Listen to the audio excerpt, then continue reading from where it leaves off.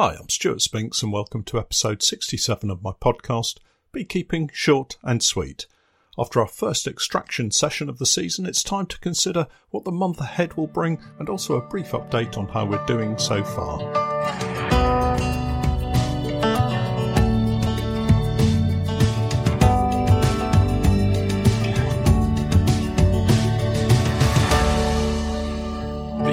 Short and Sweet, a beekeeping podcast for the inquisitive beekeeper with a short attention span.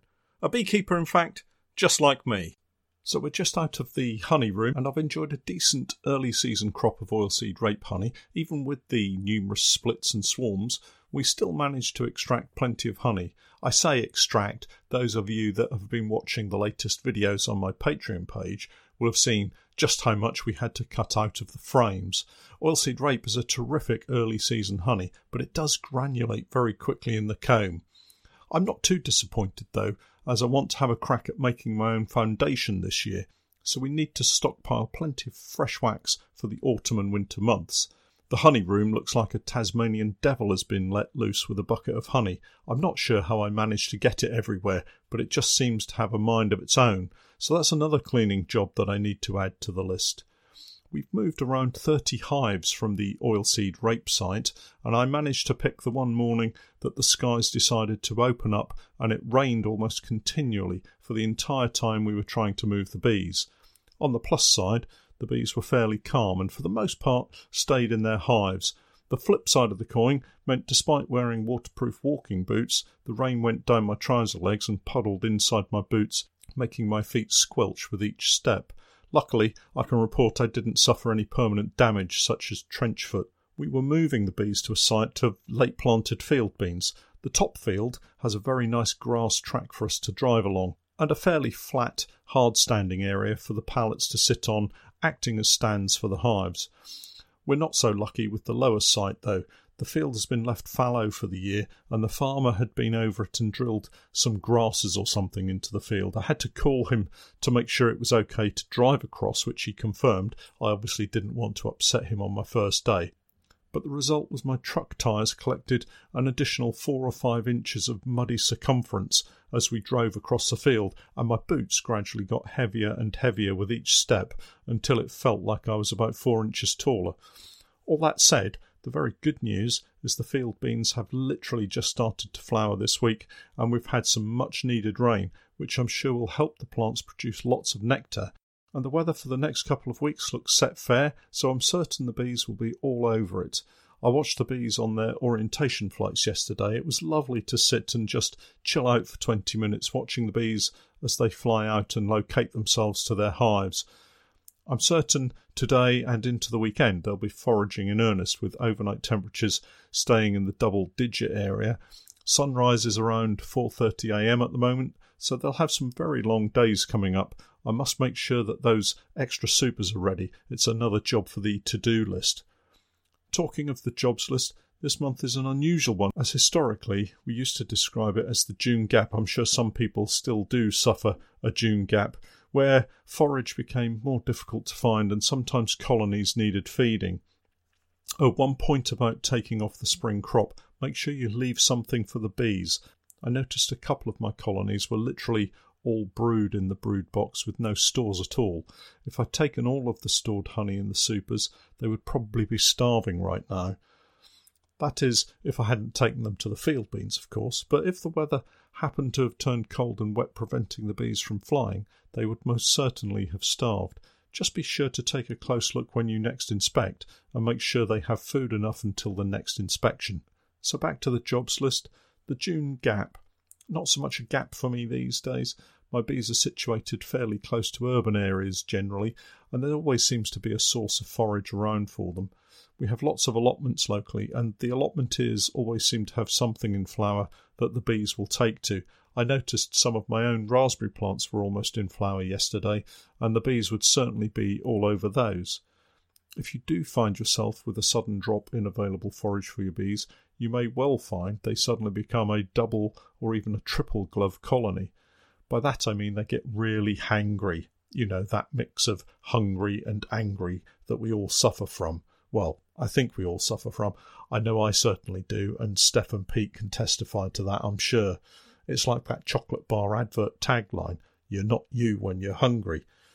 The bees are just the same. Weeks of high sugar oilseed rape nectar and suddenly the tap gets turned off. It's enough to make anyone grumpy.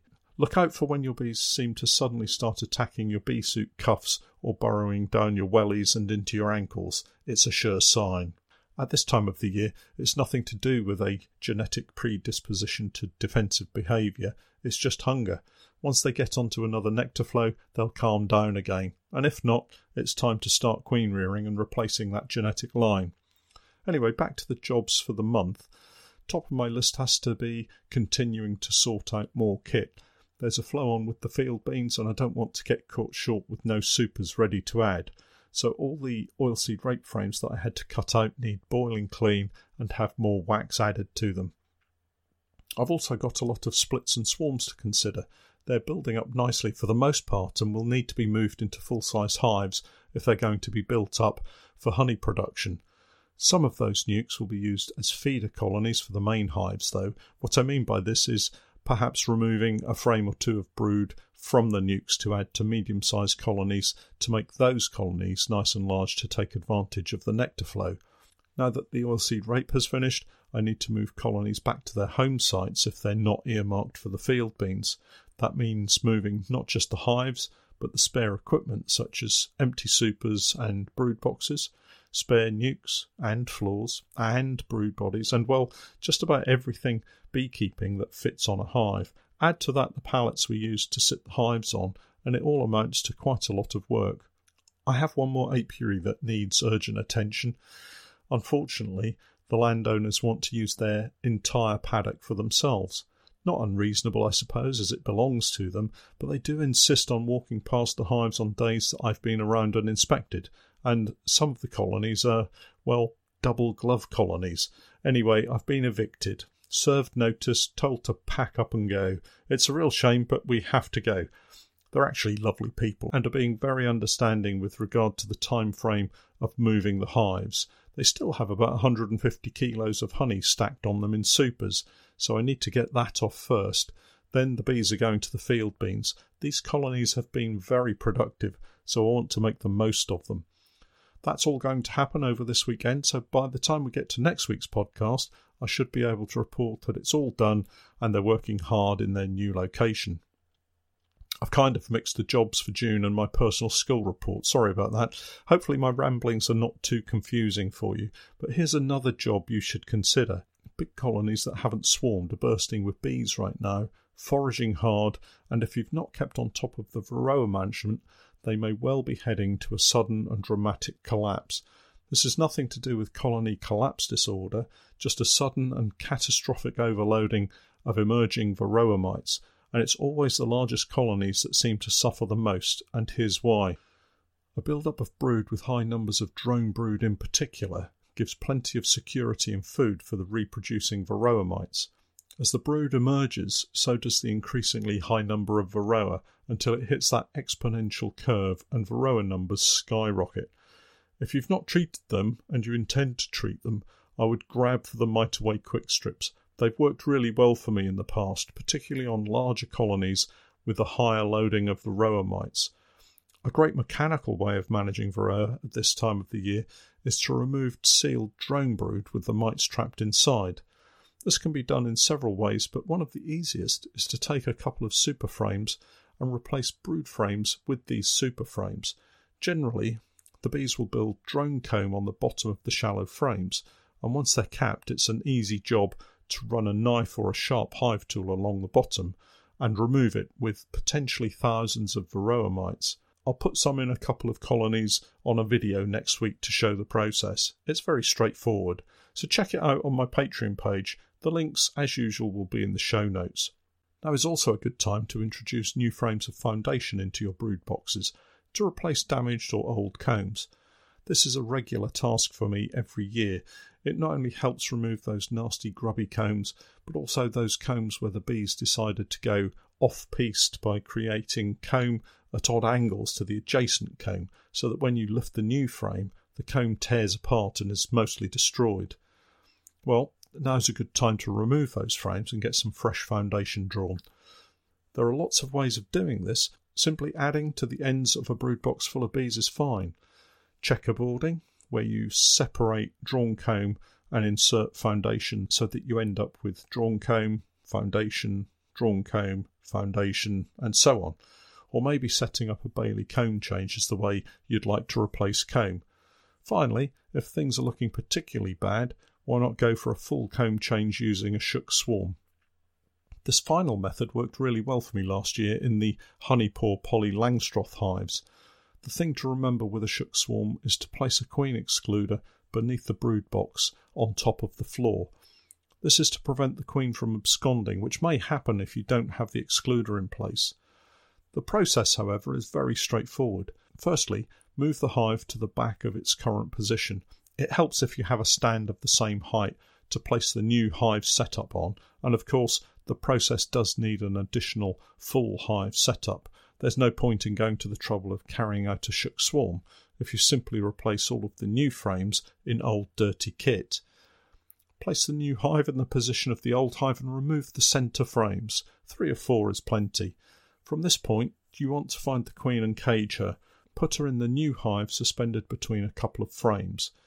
I use the yellow queen cages, and they have a little eye at one end where you can thread a piece of wire through. I've used small twigs before when I've not had anything else to hand, and it works really well. Next, pick out one old frame at a time and shake the bees into the open space in the new hive, and keep going until you've cleaned out all the old hive of all the frames. Finally, give the brood box a shake over the new brood box and brush out the remaining bees still clinging to the side of the box with your fingertips.